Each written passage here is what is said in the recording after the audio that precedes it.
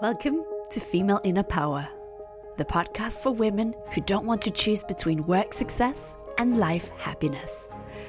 I'm your host, Nomi Melchior Natan, leadership coach and courage catalyst.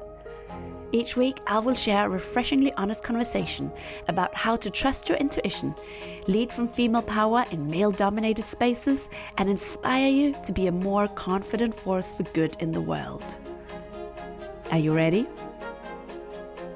Welcome to another episode of Female Inner Power. Today's conversation is with Nanna Bülow Merz. I'm super excited about bringing you this conversation. Nanna shares, even though she is working in the fintech industry and has worked in more traditional banks, she talks about the importance of trusting your intuition and what happened when she didn't. She also talks about crying at work, which I cried at work when I was employed and I was about 25 years old, and I remember thinking, I don't ever want to do this again. But I love how Nanna describes it and how she found her power in that. In fact, she herself says that part of her leadership success has been driven by her ability to navigate both the masculine and the feminine sides of leadership.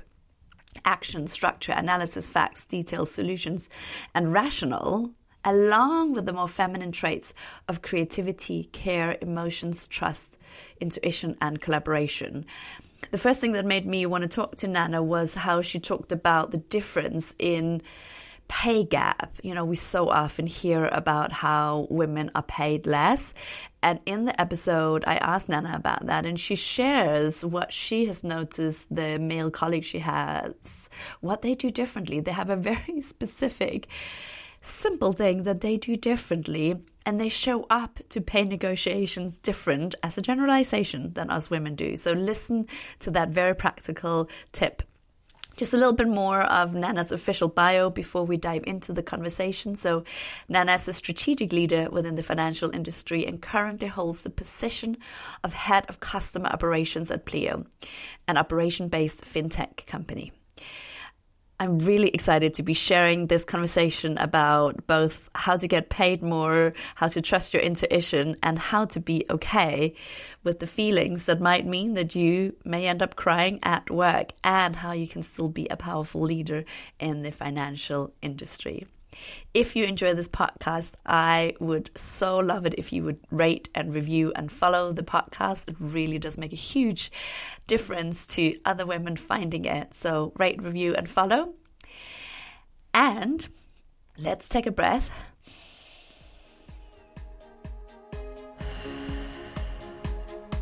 And dive into this conversation with Nanna.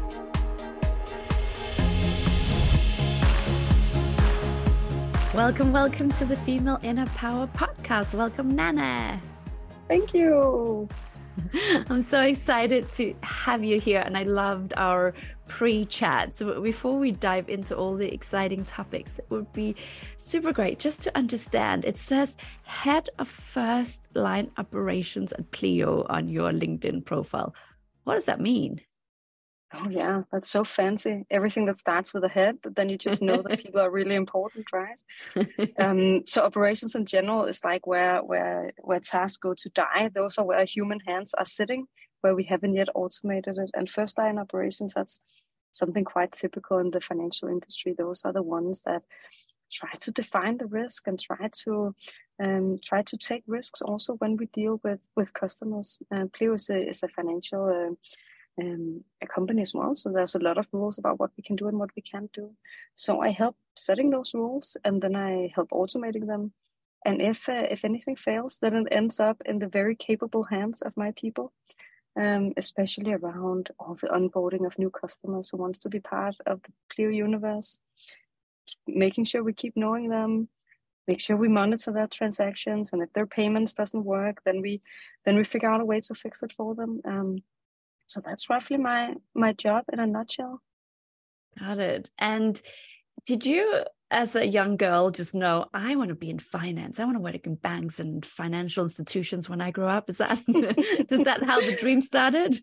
Oh, no. I think I wanted to be a veterinarian first, but then I think I saw some very very explicit videos of what that life was like. And I think, oh, that's not for me. And then I went into the world of dreamt of being an architect, I think. Very visual, and I really loved those paths. I think it was more coincidence that I ended up in this world. My first job as a student assistant happened to be in the financial industry, and I never really left it. But that was pure coincidence. I mean, when you start studying and you get your first job, then it's more by luck what you manage to get a job in rather than it's by design. So you weren't thinking like, I want to work for a bank, that's where it's at? No. I wanted to design. I wanted to be creative.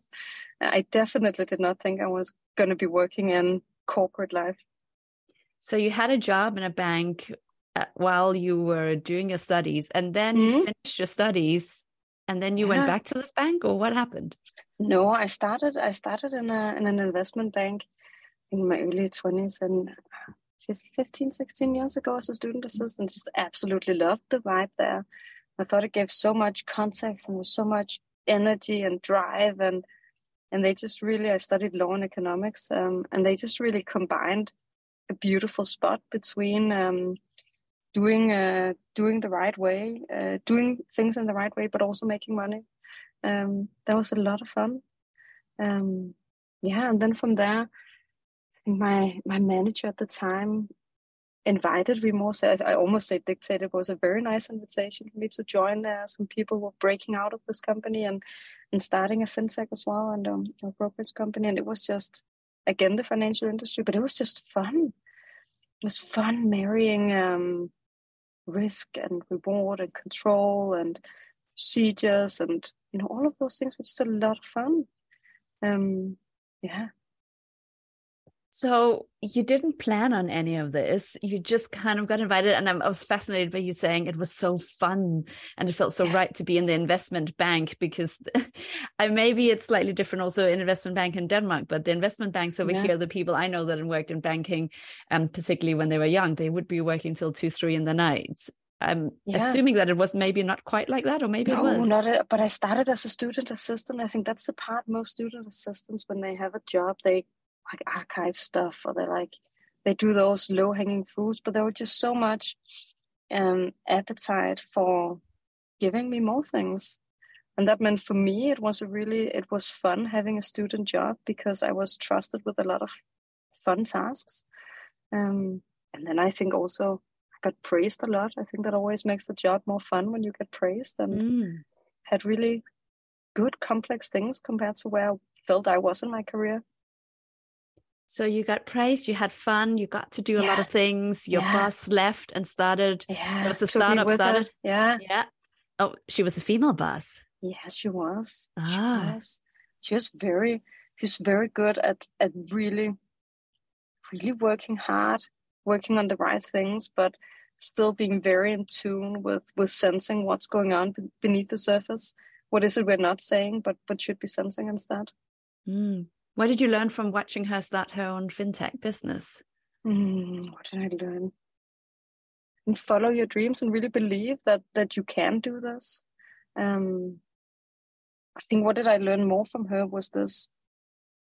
She was and is so sharp and so successful. And she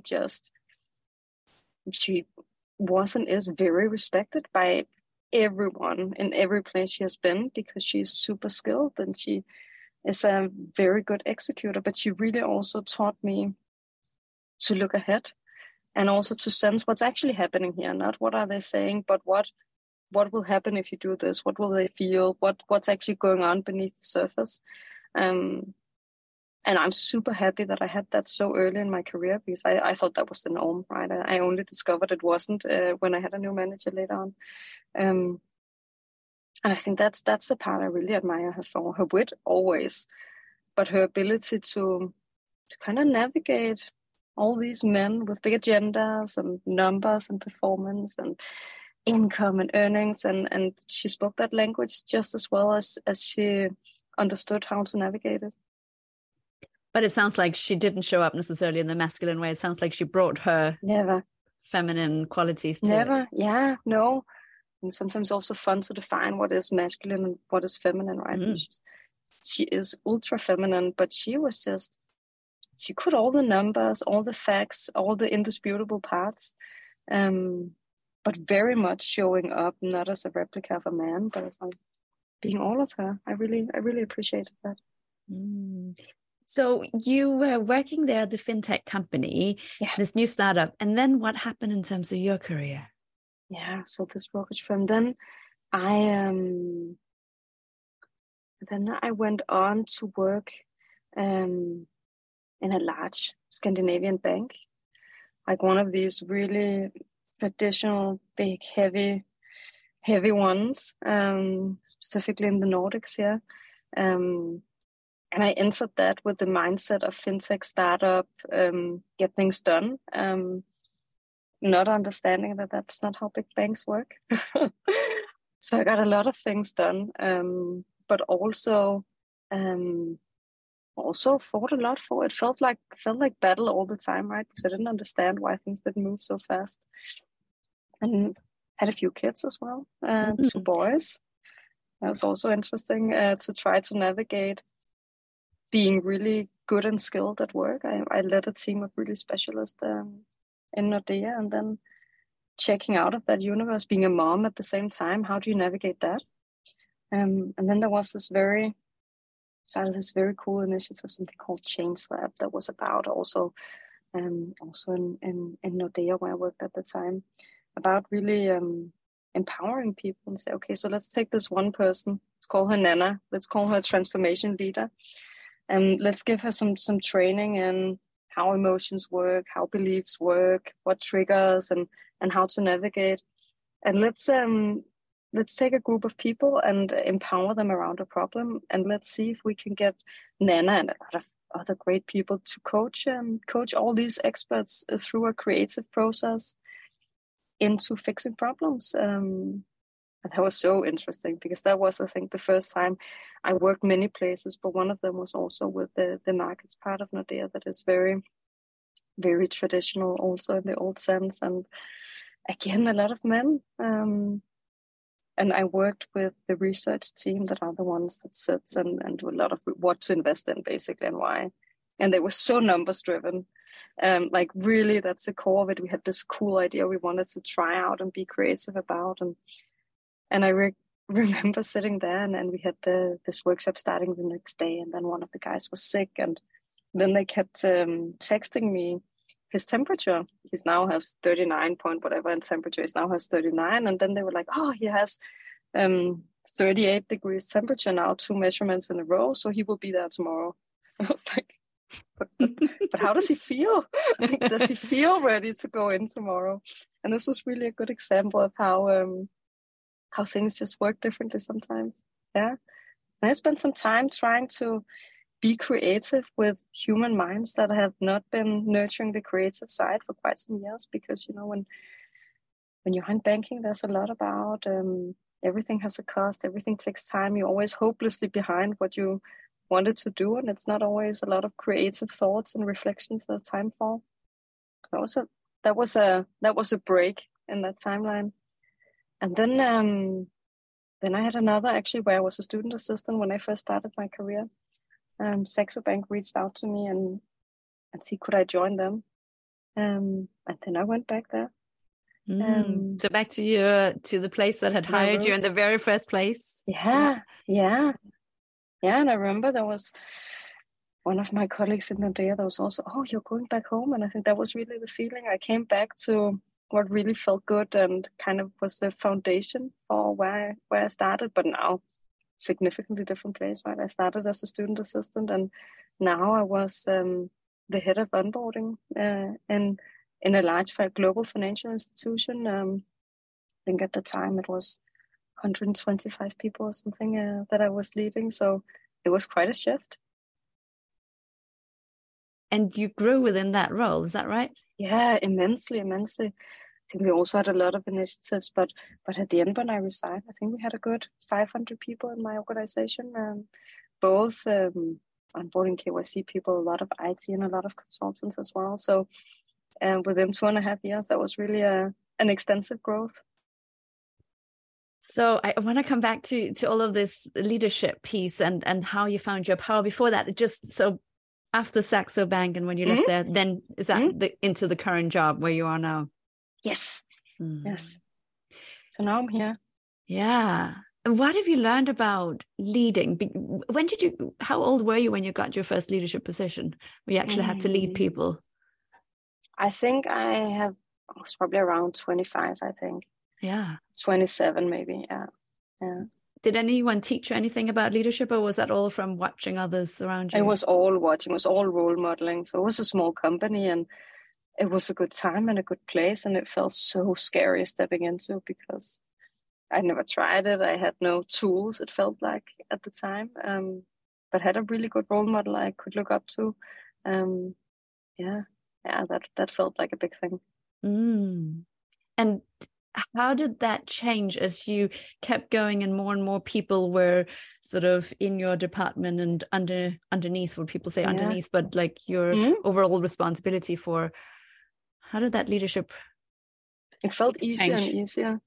There's something cynical about the more people you add, the further removed you are from the people that are there, because when you have a smaller team, you are directly accountable for many people. You're the one who gets to share with them why they get or does not get a promotion, or why they get or do not get a salary increase, why it is or is not as high as they planned. You're the one that have to ask them to work extra hours because a project is overdue. But the higher you get, the less you feel accountable for that in the same way, because I was not the one standing in front of my people. I knew who they were, but I was not the one communicating it to them. The higher up you get, there's a pool of money and you get to distribute it, and it becomes impersonal the further you are from the ones on the floor. So in some shape or form, it became easier.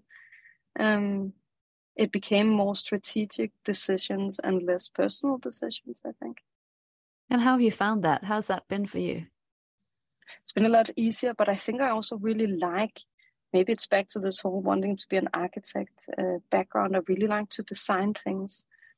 I like to do the right things in the right way and really do it right. So I really like being able to zoom out. But I can also really see and have learned that that's the biggest part of zooming out, is also being able to zoom in on the people you have, because they're the ones, I can dream all the beautiful thoughts I have about change, but it's people who are there. People are the ones who are going to have to carry it through, right? Nothing will change if I'm just standing there with a megaphone saying we need to change.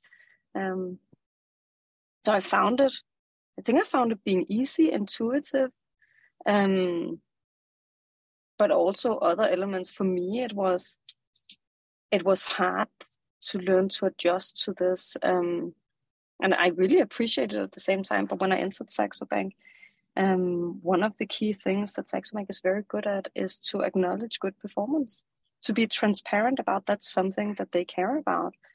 And I really loved it because it was so transparent, but it was also not a language I was used to speaking. So suddenly I had to convert all of my expertise into something measurable that you could communicate in numbers, in earnings, in savings, in FTEs, full-time employees.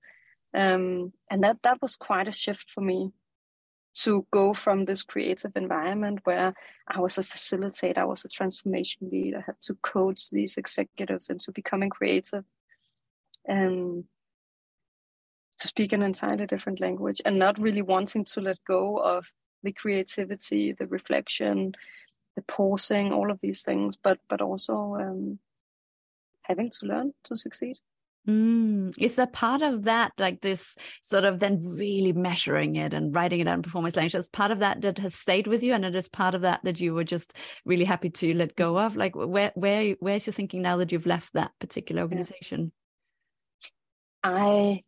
I think I will keep it with me forever, to be honest. I think there's so many, to be successful, a lot of beauty in understanding the metrics. And that's something I really learned there. But how I get to them and how I improve, what I do with them, I think I would be a bit more gentle about, or I have been at least. I've been more focused on, a little bit slower pace to getting those metrics, a little bit less harshness around, okay, so I have this result, it's really bad, what do we do about it? to be more curious about why does it look the way it do, instead of judging it up front, but kind of speak to a lot of different people and understand it more, and making sure that they understand the number in the same way as I do it, because that was a bit of a shock for me at first. I didn't speak the language, so I didn't always understand how we got to it. So I cherish it. I will keep it with me, but I do a lot to make sure that people are with me on that understanding. So it's not a foreign language to them. It will also be their language. So why go slow if you could go fast? I mean, I totally agree with this slower approach, but what's it? I'd love you to put words to that. I found myself, when I've gone fast, thinking that now it was time to put the pedal to the metal and really go fast, I find that I get the results I like on the number side, but it's not integrated in the people. Meaning the second I stop being the driver for it, it falls apart. So for me, there were a lot of realizations in that things succeeded when I had a lot of it. With the pace I had, things succeeded when I paid attention to them, but they fell a bit apart when I didn't. And then reflecting a bit on why does that happen? What have I failed since this is happening? I think one of the conclusions I had is I need to have more shoulders lifting it, feeling it, wanting it. Otherwise, I will be the spearhead, but there will be no one after that. Change is bigger the more you have being advocates for it. And people are typically advocates if they understand the why. And it's so interesting to hear you say, I need more shoulders to be feeling it, which is not a word that often comes out of someone that works in the financial industry. Can you say more about how you bring in the feeling? And have you ever had backlash or people sort of like wanting to shut that part of you down as you've been going through your career? I found it, but I think it's more not out. Yeah, I've had a few times. When I get frustrated, I have a big trigger on fairness and what I perceive as being fair and unfair, and I get an inherent fear of rejection also, and also fear of being the rejecter. That's just as bad in my world. And when I really feel those buttons being pushed in me, I easily start crying, like tears flowing, and I think that has been a bit hard. For some of the men around me in the financial institutions, I've been like, oh, they want to fix it. And I'm like, but I'm okay with this. I'm okay. This is just how my body reacts. But there's uncomfortableness around it. I found that's a lot of men have a really hard time navigating in. And I had one person also telling me, you cannot do that in front of person X. He won't respect you anymore. And I did actually manage to cry in front of person X once, and he just immediately went out and took some napkins. He was like, Nana, it's perfectly okay. This is why I have them. So it was an imaginary problem. But this is so fascinating because I cried once at work and I thought like, I'm never doing that again. That was not a good experience, even though some of the people in the room were women. No. And so I'd love you to, like, what would you say to any woman who has maybe cried at work and has decided I'm never doing that again? Because you never decided not to do it again. It's happened again, and it seems like it has not been a problem in your career. Never. And I've also had, the sobbing ones. I hardly can breathe. I was, I felt severely backstabbed that one, and it was really hard to get over. No, what would I say? I would give them a hug, and I would say it's okay to be sad. It's okay, and just own it. Just have that being part of you. If it is part of you, if you react because someone was mean to you or something else happened, then address that part. But if you are just someone who has feelings in her eyes, that's okay. Just own it and do it. And the more you do it, the less people will judge because they'll just be part of you. And I am also such a firm believer that someone has to be the role models here. And if we're more that are emotional criers, then let's make sure there's a space where that's okay. And of course, if it's every day, then maybe we should have a look at why we cry every day. Then there's some foundational things that are probably not the way they should be. No, but it's okay to cry. Just own it and be the role model. So refreshing to hear you say that. And I'm thinking, it doesn't sound like at any point it has felt like a weakness or has been taken as a weakness. And I wonder whether, do you have like a strong inner confidence? I'm wondering how that is. Yeah, but it's so good you ask, because now I sound very confident around it. But for me, of course, it was for many years. I think maybe it's within the last 3 to 5 years I've come at peace with that. Before it felt uncontrollable. Why am I crying? Why can't I stop this? Like this desire to just be normal and not express myself in this way. And I spent a lot of energy trying to stop crying. And I think everyone who's had that feeling also knows that sometimes you reach this point where you just have to let it out and then it's over. But if you keep putting the lid on, then you'll continue crying a little bit. For me, I had a bit of catharsis where I went through this transformational leadership in Nordea as part of this project we had, where we were a lot of colleagues that freely shared emotions and were okay with that. And I just experienced that when I stopped. So in the past, I would start crying and then I would turn away or try to hide it. And then I would go away. So I would probably signal very clearly to everyone, I'm super uncomfortable with this. Please let me be. But as I experienced me crying and not trying to apologize for it, I also found that people could receive it in a different way. And that was for me a little bit okay. So maybe I shouldn't be so ashamed if people feel like giving me a hug instead of judging me, then maybe it's an okay response. I just want everyone listening to just take a moment and notice that power that there is in not apologizing for being vulnerable, for feeling your feelings strongly, for having an emotional reaction to something, not apologizing for it. And what you're doing in that moment, you're not judging anyone, but actually you stop judging yourself also, like you stop making it mean anything. For that part, I judge myself for a million things, but for that part, I stopped judging. Well, tell us more about, have there been moments where you felt like, okay, I've totally lost my power, or I don't know how to be powerful here? This is the Female Inner Power podcast. And this is about like, how do you find your inner power? When have you had some moments where you're like, oh gosh, I lost my power? Yeah, I think for me, it's a lot about when there's not congruence about what I say or do, or when expectations are different from what I feel, and I don't react to myself.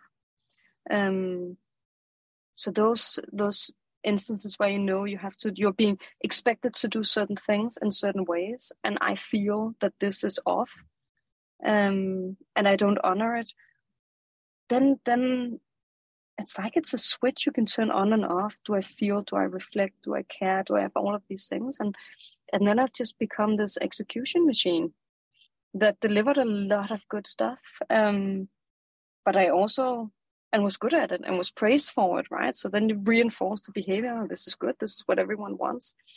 But I have had periods where things were very, very busy in almost every place I've been, where I would start coming home without energy, deflated, and I would carry a lot of frustrations with me. And every time I kind of realized that was actually what was happening, I realized it was often because I had a feeling I didn't react to. I had a boundary I didn't respect. And I closed down, I turned off the switch to that side of me and only acted on the other side. So the balance wasn't good. Mm-hmm. And my body feels that. I get headaches and I get tired and demotivated, which was really strange because I got praise. I did all the right things in the right way and I got all the right results. I just didn't have myself in it. So your soul and your intuition and your inner feeling were feeling like this is off, this isn't right. Something was majorly off or a little bit off. Yeah, but it's more if you only look at numbers, right? And you communicate with people who care about earning, and those are legitimate things to care about. I mean, there's nothing wrong with caring about income and cost and all of these things. I mean, few companies are running a charity, so it's okay to care about. But if there is no room to kind of say, oh, this feels a little bit off, if the response is, yeah, what's wrong? I'm like, I don't know yet, but it kind of something feels off. And if that is then shut down, and as you can hear, it's actually, maybe I should just do it in present tense instead. I experienced a few times presenting something where the feeling was off, and I would articulate something feels off, and then being met with a demand to explain what. I said, but I don't know. I don't know yet, but something is off. Okay, but then it doesn't exist. I think those are the times where I felt out of tune, because clearly I had a feeling, and my intuition is very well developed. I just imagine it's something I haven't yet made tangible enough to communicate to others what it actually is. But it's a very trustworthy source. It's so important, and it's something that I talk about in the Female Inner Power Club, this piece of, there is that moment often where our intuition tells us something and we can't yet explain it. And I don't think however strong your intuition gets, that's not going to go away. There's often that gap where you're like, okay, these other people that are in the rational, logical, more masculine part of their brain are like, well, why do you say that? What? Or how? Or what does that mean? Or give me the numbers. How do you know? And you're like, I don't have that yet. It's like being in the power of, I don't have that yet, and this is valid. That's okay. Yeah. How do you handle that nowadays? So nowadays, I come with a disclaimer first. So then I explain, I know this is not backed up by numbers yet, but I really have this feeling that A, B, and C is off. Do any of you share the same? Do you see the same signs? So kind of so you inquire. And then inquire instead. And then if they say the same, it's okay, but should we find the evidence, right? Should we try to figure out what's there? And if none of them have it, then sometimes I'm like, okay, but then it's just me. But most times I trust it enough to actually do some deep diving myself, and then I will start looking for the evidence. I find that when my intuition tells me multiple times that something is off, when you can't just archive that feeling, then my brain is wired in such a way that I have to find out what's happening, because it cannot be a coincidence. And having worked with this for, say, 15 years and having quite a speedy career, I've been lucky enough to also, time after time, being able to find the evidence that my intuition was right. I just didn't know what to look for at the time. So that gives me a bit more confidence in trusting it when it's there. Now I'm also very lucky to work in a company where there's a lot of room for empathy and for intuition and all of that. But I recall my days before that. I would throw in this buffer and kind of like a disclaimer. FYI, feelings coming up, unvalidated. I like that. And I want to just circle back also to the piece you said before, where you said you've lost your power when you've been delivering, but something felt off and you didn't honor that intuition. When you've been going and it sounded like sometimes there was a longer period where you just were off and you were a headache and you came home without energy. And I'm sure it had impact on your children and your family.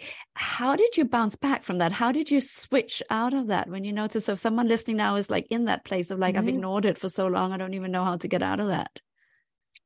Honor it. I think that's the first step. So acknowledge there is something in me that I'm not listening to. You need to find out what is it that is not adding up to happiness and energy. What is it about my battery level? What's something is draining me, or something is not being respected for me to feel like this? Because if everything was great, then you would feel great. So something is off. And then I just encourage people to say it out loud to someone they trust.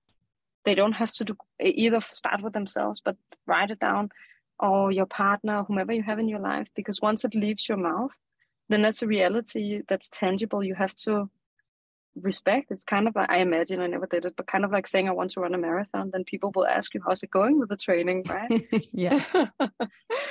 And it's a little bit like that. Once it leaves your body, it becomes more of a truth. It becomes something tangible that you then have a choice. Do I do something or do I not? But then it's there. And I found a lot of things I probably, like unhappiness, either with leadership or colleagues or area of responsibility, or that didn't quite work for me. And, once I said it out loud, it was unavoidable that I had to do something about it, because this truth is then right in front of you. And then there's this hardcore moment where you have to action it that feels really horrible every time. No matter how many times you've done it, it feels just as your pulse will increase, you'll be sweaty and lightheaded, and it'll be so horrible to go through. But then it's out. And then I have experienced that then the headache disappears, the energy comes back, because that blockage I had is now out. So it's that even bit if of it's not acknowledged. Okay, so even if other people don't acknowledge, it's just the fact that you've acknowledged and honored it within yourself and taking steps towards it. Yeah. Yeah. Other people, of course, it feels better if people agree, right? That's always nice when your problems are fixed with you. But for me, it has brought an element of release of me just saying, acknowledging it is actually a problem for me.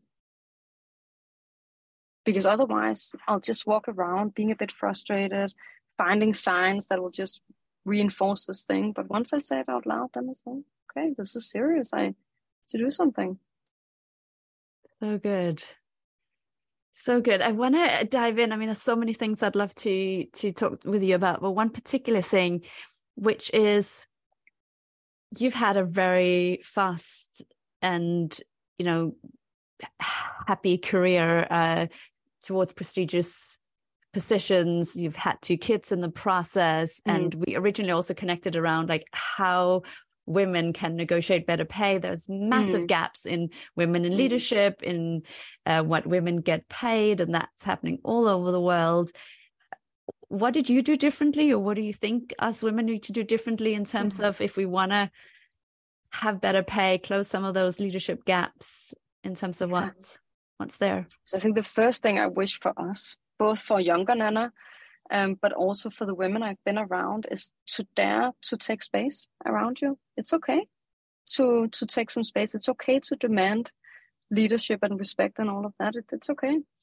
The men are extraordinarily good at all of that, demanding their space, demanding promotions, and it's okay for us to do that too, even though we're not used to it. So I really wish, and I was not particularly good at that. I've been very fortunate to have good managers who raised my salary without me asking, and who saw me being really good and gave me more responsibility. I've actually been really bad up and until lately in demanding my space in this world.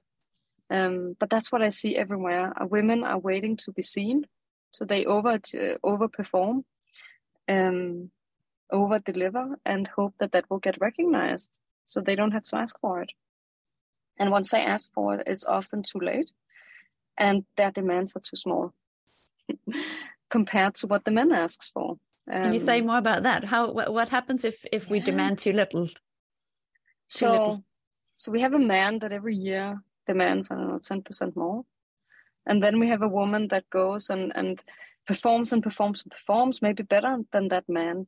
And then she's like, starts after 2 years, she will start talking a bit about, I really feel like I could be worth more. And then the men are being super vocal and this woman is not. So it's very easy to kind of say, I will evaluate that at the next salary round.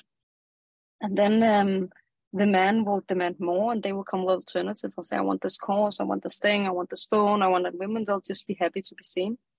And then 3 years has passed, and then the women are like, I really need this raise. I really need those, 10, 15%. And in that time, the man has been raised 3 times in the same period. And the women, then they get it, and they're really happy, and then the company buys themselves another 3 years.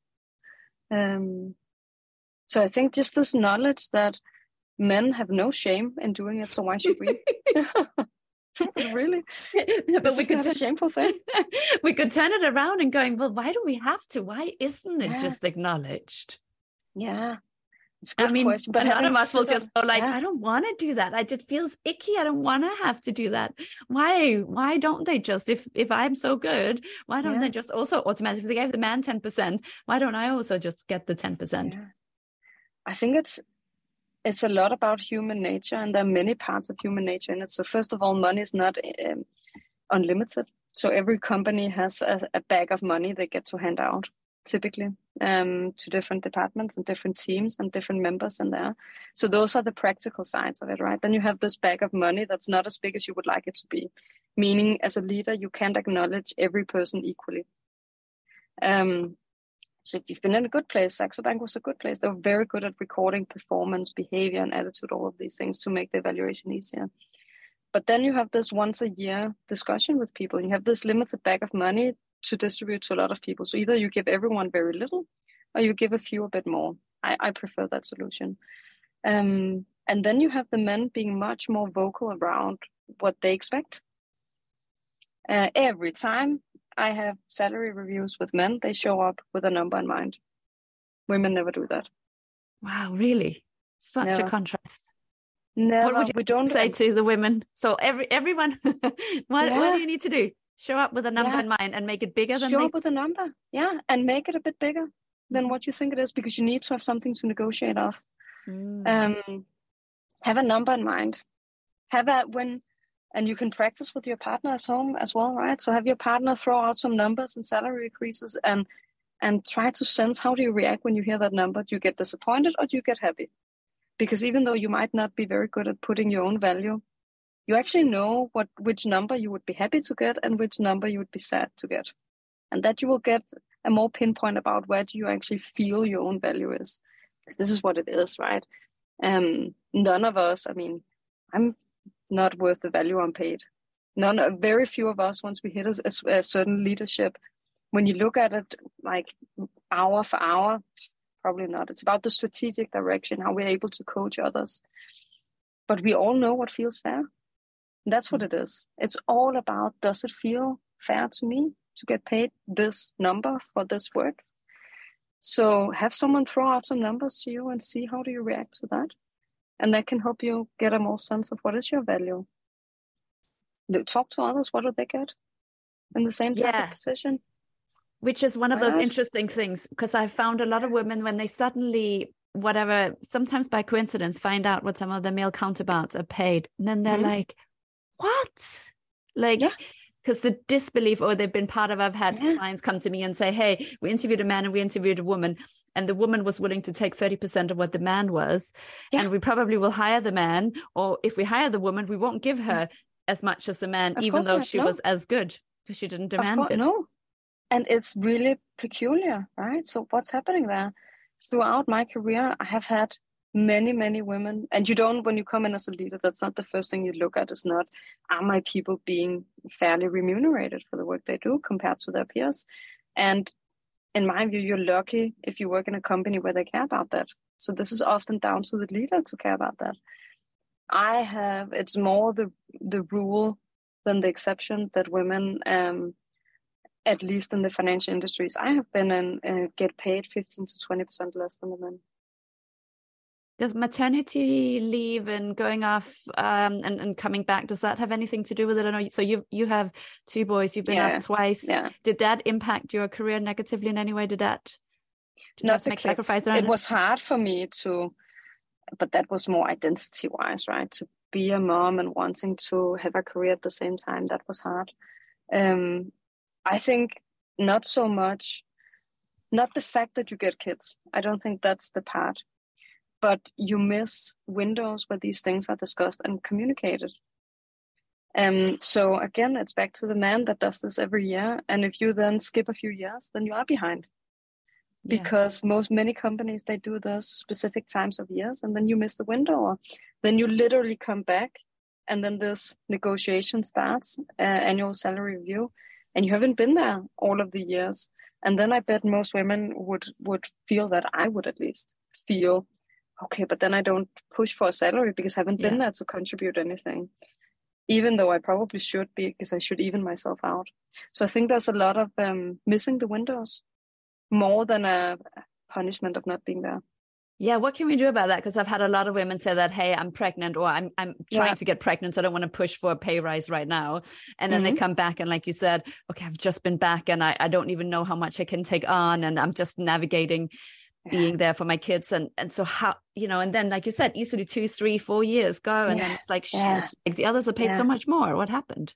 So if you're pregnant, forget about not wanting to negotiate, right? You will be right there. You will have delivered. You will be very present.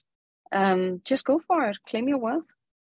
And I think it's probably harder in smaller companies than it are in bigger companies. But I think if you work in bigger banks, bigger companies, or bigger institutions in general, say a few hundred plus, don't worry about it, right? It really is peanuts compared to the bigger picture of what is being paid. So just really sometimes also zoom out a little bit. You're super unique, but you're just like a percentile of a lot of people, and your tiny increase, big for you, tiny in the overall picture, it's not gonna make this company tilt and go bankrupt, right? It really won't. So fight for it when you have the arguments. And we don't owe anyone anything. So if you fight for your worth now and you're pregnant, good for you. And you go on maternity leave, okay, but then you're going to miss a window. So it's a good thing you fought up front and not later. Just say go for it and try it. What's the worst that can happen, right? No one will fire you for asking for more money. So the worst that can happen, in my view, is that you make up a view about what you're worth, and then you present that view to someone else and it gets rejected, and then maybe you are not very happy working anymore because they don't see the same value in you as you see in yourself. Yeah, maybe that's okay. Maybe they are not seeing the value that you're worth. Maybe others would see it more. And I think that's when I look at where I took jumps in my salary increases. It has never been on the job. It's been in between jobs. So what you fight for at work, those are the incremental. What you do when you change to a different job, that's where you get to reinvent yourself. We're going to have a whole hour talking just about that. I think that's another great conversation. Yeah. Before we end, I want you just to share, you shared with me a piece around how you spoke truth to what it's like to want to pick up your kids and hang out with your kids, and what it's like to want to be at the meetings where things happen. Can you just share the story you told me? It's such a hard thing about being a woman wanting to be successful and having a career. I think this was back in Nordea, where I was also part of a small group. They wanted to focus a bit on diversity as well, and wanted to talk to a few of the women there that they thought had something interesting to say, I guess. And I realized that a lot of the meetings that have weight, a lot of the important meetings, they're often held in the afternoon. Because that's when all of the regular one-to-ones, the scheduled meetings, they are during the 9 to 3, 4, because they're reoccurring. They're there. And then where do you squeeze in these ad hoc meetings where the important decisions are made? You do that in the afternoon. And I found myself, and I actually shared that also with the leadership there, but I found myself having to decide several times per week, do I go to this meeting with these very important people, hope that I can impress them and they will see more and they want to give me more, right? It's back to giving me, not asking for it, but they need to see me. So do I do that? Or do I go home and pick up my kids and hang out with them? Because it's an either or. If you have that meeting that ends at 5 or ends at 5:30, before you're home, the kids are halfway to bed. And that's a very big sacrifice to ask anyone. Now I'm a woman, that's also many men. I'm so fortunate that my husband, he's driving our home. He makes the lunch pack. He takes them to daycare and picks them up. He also cooks. I'm so lucky that he's there for me. So now I'm talking as a woman, but it could also be a man. But so many times per week, I was faced with the choice between what I perceived as career or family. Meaning, I also wasn't fully present anywhere, right? So I go to this meeting, feel guilty about not being home with my kids, or I'm home with my kids, feeling I'm missing out on something important. I remember saying this to this quite senior leader in Nordea at the time, but this goes everywhere. This is just the time I addressed it. It's everywhere I've been. And he was like, I didn't even think of that, but we could change that tomorrow if we wanted. I was like, yes, you could. And I think this also goes back to many of the important meetings also come with important people that are very senior. When you're very senior, you've worked for some years and your kids are not small anymore. So it's not even on their radar that this is a real choice for everyone else, that they have to decide, do I do family or do I do career? And I think there's a lot more unconscious things like that is going on that we don't even think about because we are in a different phase of our life, or we don't articulate it. I mean, I experienced saying that to him and he was like, but let's change it. And I was thinking, why didn't I say it sooner? Because obviously it made sense to him and he wanted to change it fast. I don't know if it ever was changed, but I was happy to see his reaction because it's a small thing, but a big impact. Massively important. Massively important. If people want to connect with you, if they want more Nanna, where should they come and find you? Always get more Nanna. You can find me on LinkedIn. I check it frequently, so I'm open for any connections and answering more questions if you felt like you missed out. I talk a lot, so I have a lot to share. There's a lot more, and we'll definitely link to your LinkedIn profile. If you could give 1, 2, or 3 pieces of final advice to any woman out there who wants to be in her power, but she wants to have her feminine quality. She doesn't want to have to show up and just, be a pretend man. She wants to be in her feminine as well as having success. What are the 3 pieces of advice you would give? What would I give? First of all, practice it. It's not a shift that comes from one day to the other. For me, it was a long period of slowly stepping more and more into it. So practice it. Don't expect change overnight, but be a little bit more you every time. Understand that intuition, feelings, reflections, pause, all of that is amazing. But there are a million people who doesn't understand that language. So you have to translate it. You have to meet somewhere in the middle where we as women can share, or men can share also their feminine sides in this aspect, and be understood. Otherwise, we're going to be frustrated. So try to see if you can take your intuition and also spice it up with a little bit of the things that everyone else understands, that are numbers, performance, money, save, all of those things. See if you can help translate it a bit and take your place, in the sense that you are entirely right to be you and all of you. So dare to step in, dare to say something in the meetings, dare to wear that big dress that you want to wear but doesn't feel corporate enough.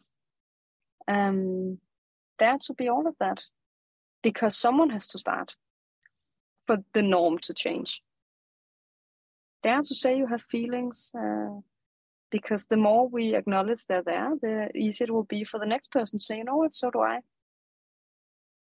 Beautiful. Thank you so much for your time here. Thank you. You're welcome. It was a pleasure. Thank you for listening. If you enjoyed this episode, please subscribe so you don't miss any new episodes. And I would love it if you would rate and review the show, as it really does help other women to find it more easily. Remember, no matter what's going on around you, it only takes a single breath to start grounding back into your power. So let's take a breath.